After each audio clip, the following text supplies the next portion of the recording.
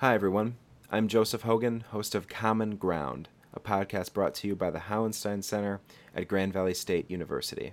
Each week, I talk with public intellectuals, political leaders, scholars, critics, and writers at large about American life, ideas, and identities. The point is to explore the cultural and political landscape shared by the left and right, to reveal the common ground on which progressives and conservatives can stand together. Our podcast isn't just political. We cover culture, literature, the arts, and the humanities. After all, finding common ground doesn't just mean shaking hands on matters of policy. Debates about history, philosophy, and culture matter too. So, we're inaugurating our podcast with a talk that Michael Ignatieff, the former leader of the Liberal Party of Canada, recently gave at the Hauenstein Center. Ignatieff critiques our current political climate from his perspective as an advocate of moderation and centrism. A plague on both houses, Democratic and Republican, he exclaims. In Ignatieff's view, both sides have allowed our political process to become crippled by polarization and hyper-partisan spectacle. Keep listening to hear Ignatieff's talk, one that, in many ways, summarizes what the Hauenstein Center and the Common Ground podcast are about. Thanks for listening. This is Common Ground.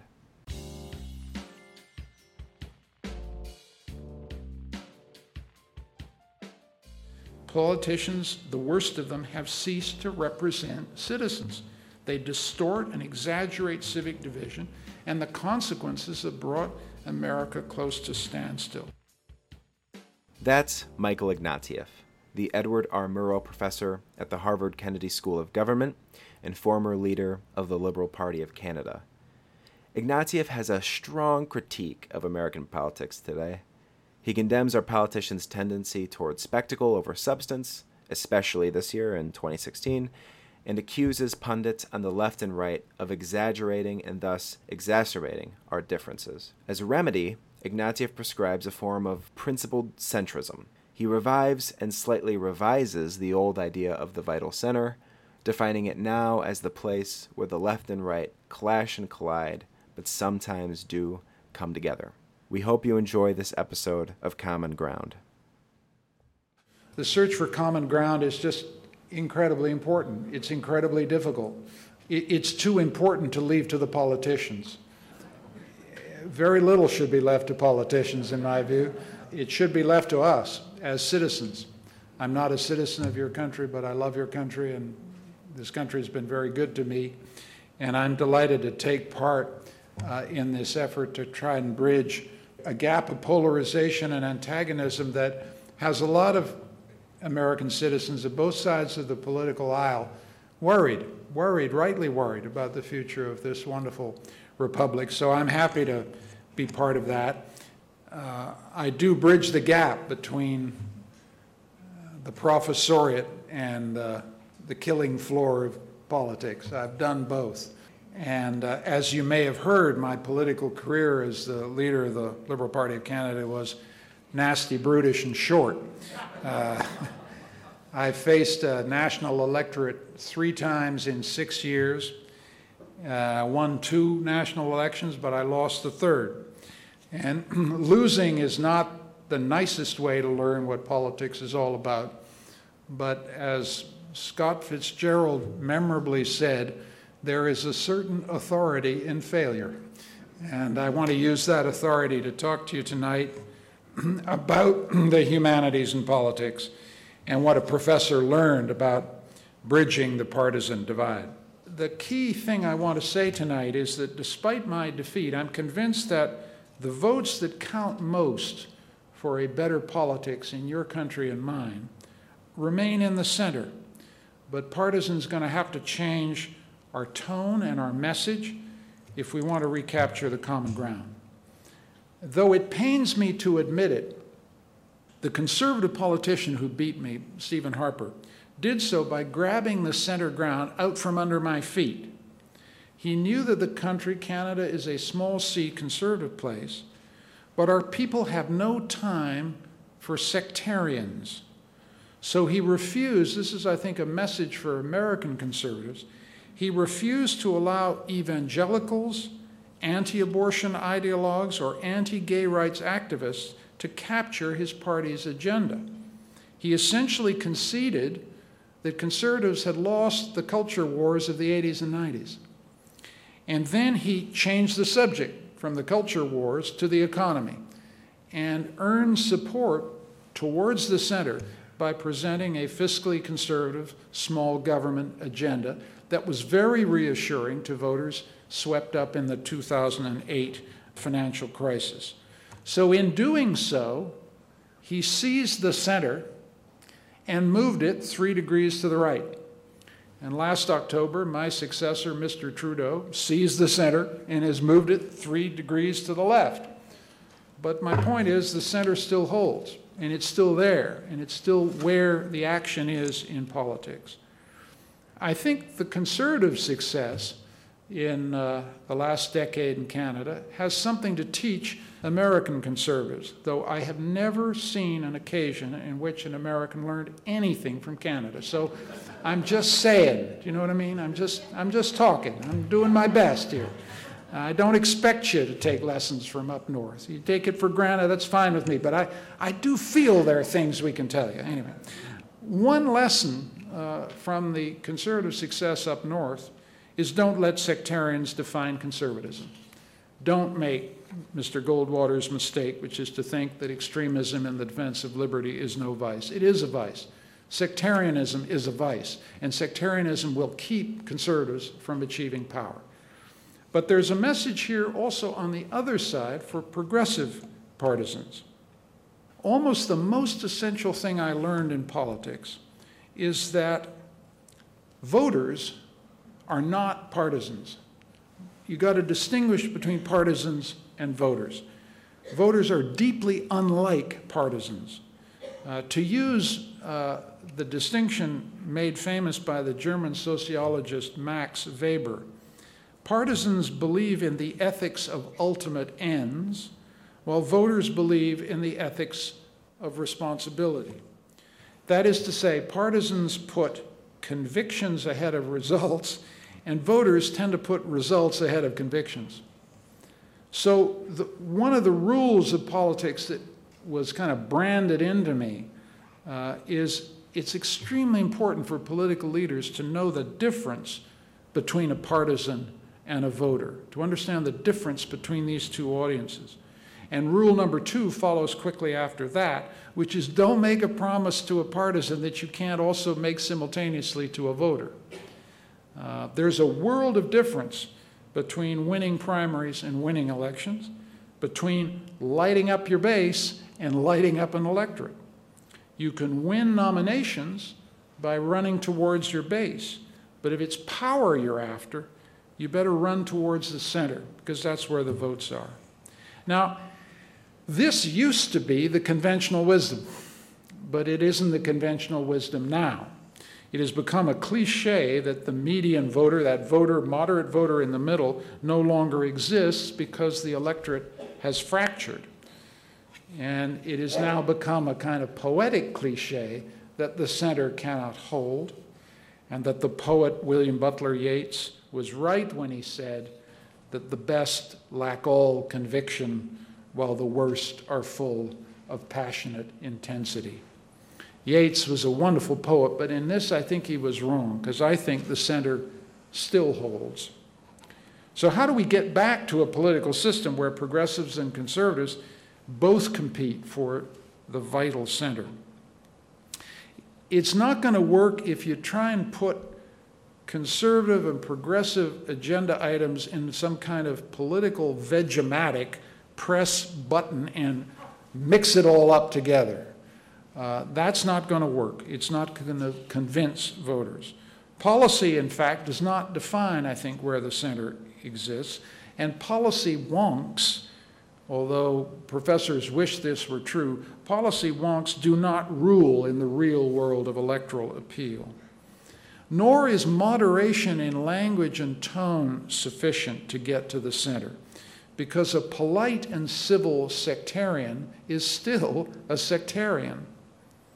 What defines the center, I think, is a broad belief that politics is essentially about two things: finding compromises between antagonistic interests, and secondly, keeping the show, by which I mean the republic, on the road.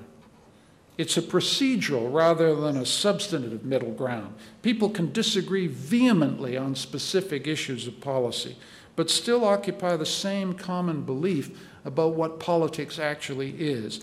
And I learned this from voters. The voters I knew and tried to convince when I was in Canada, and there must be some of them down here, the voters I know like conviction, but they don't like ideology. And you have to understand when you're a politician that you can feed red meat to your party workers and your political base. But if you feed red meat to voters, it turns them off.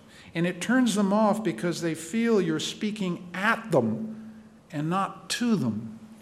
And they know the difference. You know the difference between someone who has convictions and someone who just has an ideology.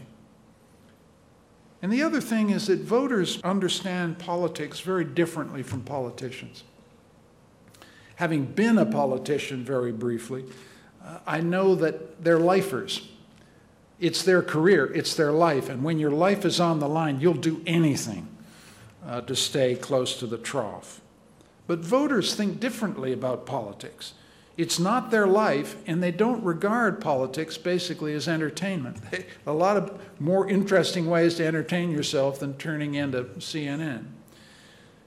What voters understand is that politics is the arena where they go every election cycle to select a representative so they can get on and do things that are more important in their own lives. Now, voters understand their representative duties, and they're prepared to cut the representative they choose some slack, but they expect representatives to earn their keep and not play stupid games. And voters, you, have limited patience with political game playing, especially when the game is played with your money. So when evaluating a politician, voters are looking for someone who takes them seriously, who talks to them in a language they understand, someone who knows that real problems are complex, and who also knows that a representative's role, a politician's role, is to craft some halfway decent, better than nothing, reasonable solutions.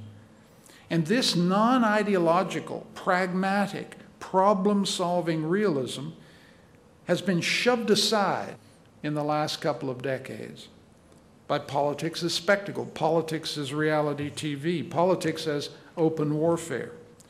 But I sense that voters, and I mean you, are beginning to push back. You're tired of politics as reality TV. And the reason you're tired of politics as reality TV, it has a kind of low comic value from time to time. But it's a sorry show because you sense that it's not about you at all. Politics has become a spectacle of personal aggrandizement by the political class, a political class that does not hesitate to cultivate sectarian hatred. And neither of those ideas has any fundamental relation or interest for you as citizens. You want someone who knows that politics is a job that's essentially about you and your interests. And this common sense of politics, this common sense view of politics, I think remains alive and well in our electorates. I've heard this line spoken to me by people who are never going to vote for me, but understood politics exactly the way I did. And I've heard it from progressives to the left of me who never vote for me, but they understood that this practical, realist conception of politics was what they wanted politics to be. And I'd argue that both sides of the political divide in the United States have departed from this common understanding of what politics is about, and in the process abandoned the common ground on which the future of politics depends. Both progressives and conservatives are turning voters off. Both sides are too shrill. Both sides are too knowing, too certain, and they do a lot of braying at you. Both play games, and each has lessons to learn. Now, I've just done a plague on both your houses, and in the interest of truth in argument, those of you who show up tomorrow night will, I hope, talk to or listen to E.J. Dionne. E.J. Dionne is a wonderful commentator on American life, and he would disagree vehemently with what I just said. He and other theorists of this problem of partisanship would argue that sectarianism is more a problem of the right than of the left, and that Republicans are more to blame for the partisan divide than Democrats. And there may be some truth to this, but I worry about the complacency in this argument, because it's basically a very common idea among progressives that we don't have to change, but they do. And I don't think that's being sufficiently honest about this problem. I think I count myself as a kind of progressive, we need to be honest with ourselves. I mean, some progressives need to learn, it's pretty obvious, that a government program isn't necessarily the right solution to every problem. The progressive heritage, and I revere it from Roosevelt right through the Lyndon Johnson, didn't always produce good government. Sometimes it just produced big, expensive, clumsy, and arrogant government. And progressives need to understand that their own tradition delivered some ambiguous results. I think the other thing is that progressives need to listen more carefully to voters, because in their own lives, voters know that for some problems, there just aren't any good solutions. There is such a thing as tragedy in human life. There is such a thing as the irremediable. And so voters' lives have taught them that let's be a little suspicious of solution peddlers, bright-eyed believers that there's nothing that evidence-based good public policy can't fix. And that is an illusion, by the way, that is very current in the public policy school where I have the honor to teach. Voters, I know, are alive to the fact that the best laid plans of mice and man oft go awry.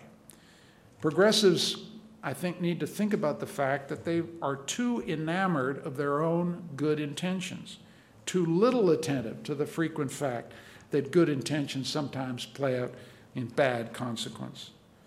Equally, on the other side, I think conservatives have some things to learn before they can compete for the middle ground.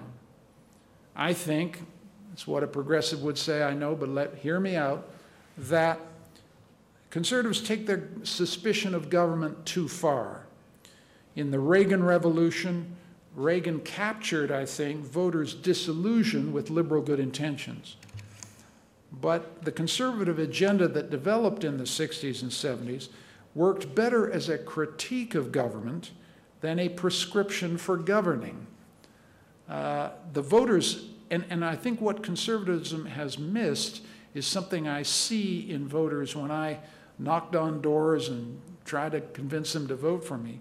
The thing I got over and over again, whether they voted for me or not, whether they were on my side or not, is they knew one thing about their lives, which was the deep interdependence of private welfare and public goods. And by public goods, I mean they know they needed schools, public transport, libraries, colleges, universities like this one, Medicare, Social Security. They knew that their standard of living, their private quality of life, depended crucially on semi-decent public provision. And I think that's a thing that we've lost sight of, that shared public goods are literally the ground under all our feet. And by that, I don't mean anything abstract. I mean schools that actually teach our kids something. You know, roads that aren't too full of potholes and get us to work. You know, hospitals that kind of try to look after us when we get sick. Social insurance that helps us have a dignified retirement. And a national defense to keep us safe. And I just do believe, maybe this is naive, but it is my belief that progressives and conservatives could begin to align around what that agenda of basic minimum public goods provision has to be. under any administration, under any government, of left or right. And this will not end political debate, but it will focus it where political debate ought to be, which is how do we pay for the goods? How do we manage them? How do we make sure they're fairly developed, extended to all? And how do we ensure, and this is a conservative concern that needs to be listened to, how do we ensure that public goods don't undermine private initiative? The strong suit of conservatism in moral terms, if you're sitting where I am as a liberal progressive, the strong suit of conservatism has always been its insistence that if you have to have government at all, its function should be to enhance, not diminish, individual responsibility. And when public goods do confiscate responsibility, when they create dependency, then the incentives need to be recalibrated so citizens do shoulder the jobs that only citizens can do, which is to keep their families afloat, teach their kids good values, look after their aging parents, the things that the responsibilities that are at the core of our lives as human beings. And when we get this balance right between private initiative and public goods, then families can take on their responsibility, safe in the knowledge that they're not alone.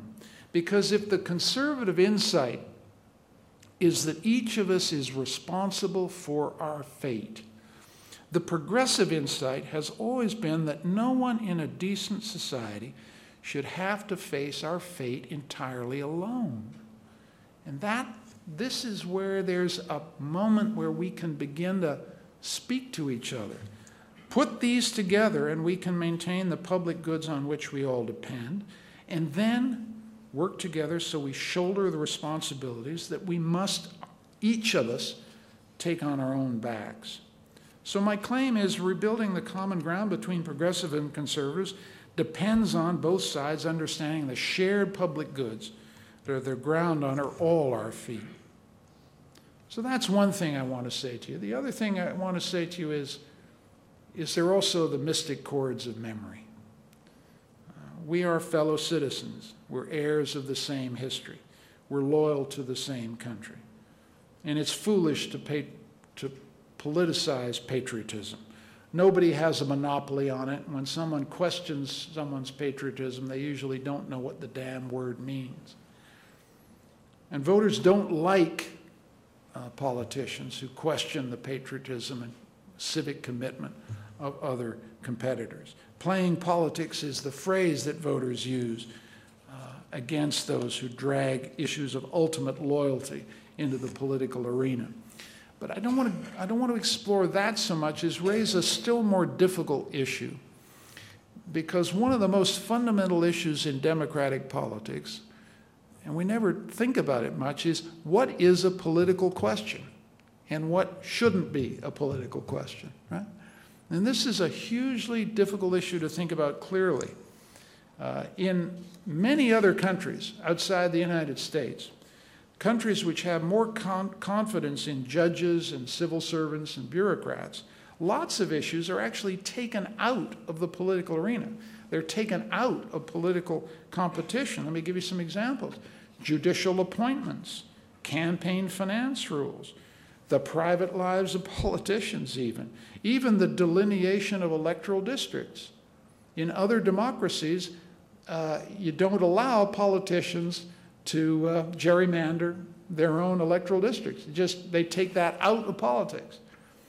And so one of the questions we have to think about is what should be in politics and what has to be taken out of politics for the sake of politics itself, right? That's the kind of issue I'm thinking about. Now, I don't expect America to follow the path of other nations, not just Canada, but other nations, because one of the things that outsiders like me admire about you is that you're the least elitist democracy in the world. That is, you specifically do not like it when elites get together and decide we're not going to make that a political question. You don't like that. You resent that, and you want the people to decide, and that's why everything then becomes a political question. But I think there's an issue here that Americans, we all need to think about, which is that democracies can become dysfunctional when both sides turn everything into a political question. It used to be a conservative instinct, by the way, that the less you politicize, the better. The conservative genius was that keep politics in a bounded space. Don't politicize everything. Leave a private space safe from the interference of politics. And there's a deep insight in that conservative idea.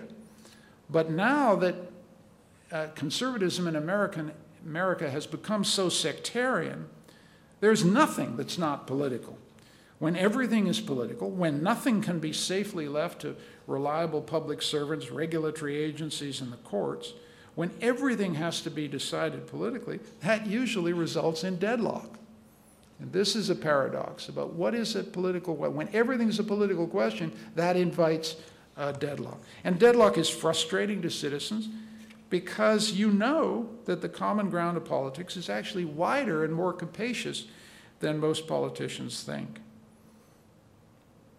And so, and let me make another assumption clear here. To assert that there is common ground and more common ground in politics is to take a position in the debate about why there's such polarization in the first place. There's the top-down view that polarization is basically the fault of the political class. And the bottom-up view is that the polarization simply reflects the actual divisions in American society at large. Now, I don't want to deny that there are deep divisions in American society, divisions of race, divisions of class, divisions of religion, divisions of region. I'm with James Madison, wonderful essay on factions in the Federalist Papers. I take it for granted, as Madison did, that voters' interests are divided and antagonistic. But whereas politicians have an interest in maximizing and exacerbating those divisions, I think voters have a competing interest, which is to ensure that the show goes on. And by show, I mean the republic. In the medium term, voters are even prepared to sacrifice getting their own interests served in the interest of making sure that the show goes on. And so I take the view that polarization is not so much a reflection from the bottom up of America's divisions as a deformation from the top down by the political class. It's a deformation of the political class's own representative function. Politicians, the worst of them, have ceased to represent citizens. They distort and exaggerate civic division, and the consequences have brought America close to standstill. I'm going to take a recent example, a controversial one. You may not agree with my read on it, but that's what we're trying to do, talk about this kind of stuff. It may be in the recent example is the confirmation battle over the next Supreme Court justice. It may be in the Senate Majority Leader's interest to shut down the constitutional process of advise and consent. But it's not clear to me that that's in the voters' interest. And here I would persist, just so you understand where I'm actually coming from. I'd persist in my plague on both houses analysis. The Republicans may have taken brinksmanship to a wholly new level of obstruction, but they're not wrong when they claim that this is payback time for nomination fights past, Thomas, Bork, etc. And this lays bare one of the deepest rules of politics and life. What goes around comes around. And I think that when the dust settles on this nomination battle after the November election, both sides, Republican and Democrat alike, may come to reflect that comity serves their interest better than confrontation. I want to just make two final points. Comity is more than good manners. It is the behavioral precondition for the institutional stability of this republic. And citizens understand this instinctively. They have an enduring interest in civil peace. Politicians ought to have such an interest, but sectarian and partisan incentives lead them to brush past it. Now, when I call comity just getting along, making the system work, when I call that an interest in peace, You may think I'm being a little inflated, but I mean it seriously. Making sure our political representatives share an interest in making our institutions work is important precisely because our interests are antagonistic. Madison was right. We can't fool around here. This is a divided country. Comedy is essential to keeping the show on the road. The American Civil War is never over, and the divisions of race and region that exploded into violence still haunt this republic. What the U.S. has managed just has been to move these divisions and hatreds from the realm of war to the realm of politics. And the reason I care about politics, the reason this isn't an academic subject to me, the reason I put my name on a ballot, even though I lost, is that the thing about politics, reason we care about it, is that it is the only reliable alternative we have ever devised to war. And this should lead us, by the way, to correct certain metaphors that have crept into our language about politics. When we talk about politics as war, when we staff our campaigns with war rooms, I had a war room, when we carry the fight to the enemy, when we, quote, take no prisoners in debate, when we allow the metaphors of combat to take over our conception of politics, because language has this strange power over our imaginations, it can take us over. And we forget something simple. We forget that politics is not war by other means. It's the alternative to war. It's the alternative that allows us to fight out our disputes without burning down the house we live in together. Related to this distinction between politics and war is another distinction between the enemy and the adversary. An enemy wants to destroy you. An adversary merely wants to beat you. An enemy threatens everything you hold dear. An adversary merely wants to win. You cannot compromise with an enemy, but an adversary today may be your ally tomorrow. And so both sides, progressives and conservatives, need to understand that there is a distinction between a politics of adversaries and a politics of enemies, and we need to stay 1,000 miles away from a politics of enemies. Because the point is simple. There are no enemies. There are no enemies in the Democratic House. Yes, we face enemies. There are enemies out there. Terrorists within, hostile armies without. But within the House, anyone who lives at peace with us is an adversary, not an enemy. And democratic antagonism, necessary as it always is a debate between adversaries, never a war between enemies. And this is more, finally, than a simple plea for civility, for moderation, for niceness, for good manners.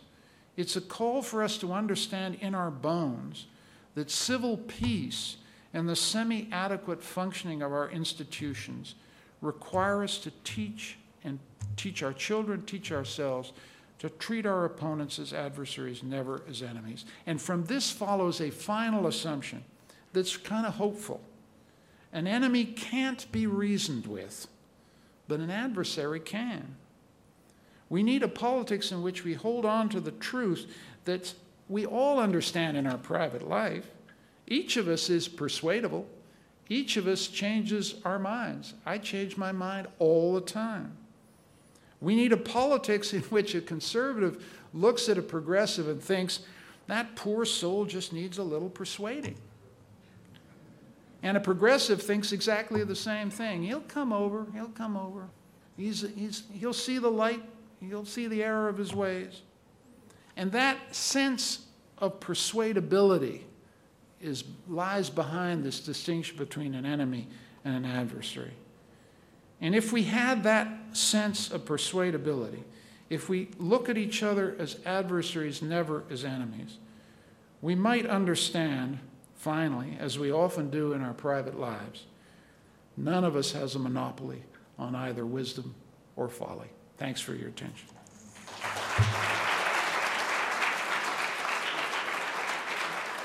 That was Michael Ignatieff speaking at Progressive Conservative, a summit held by the Hauenstein Center at Grand Valley State University in partnership with the Progressive Women's Alliance of West Michigan and the Russell Kirk Center for Cultural Renewal.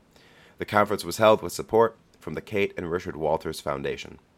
We've kicked off our podcast with Michael Ignatieff's talk because it serves as an excellent introduction to what we are about at the Hauenstein Center.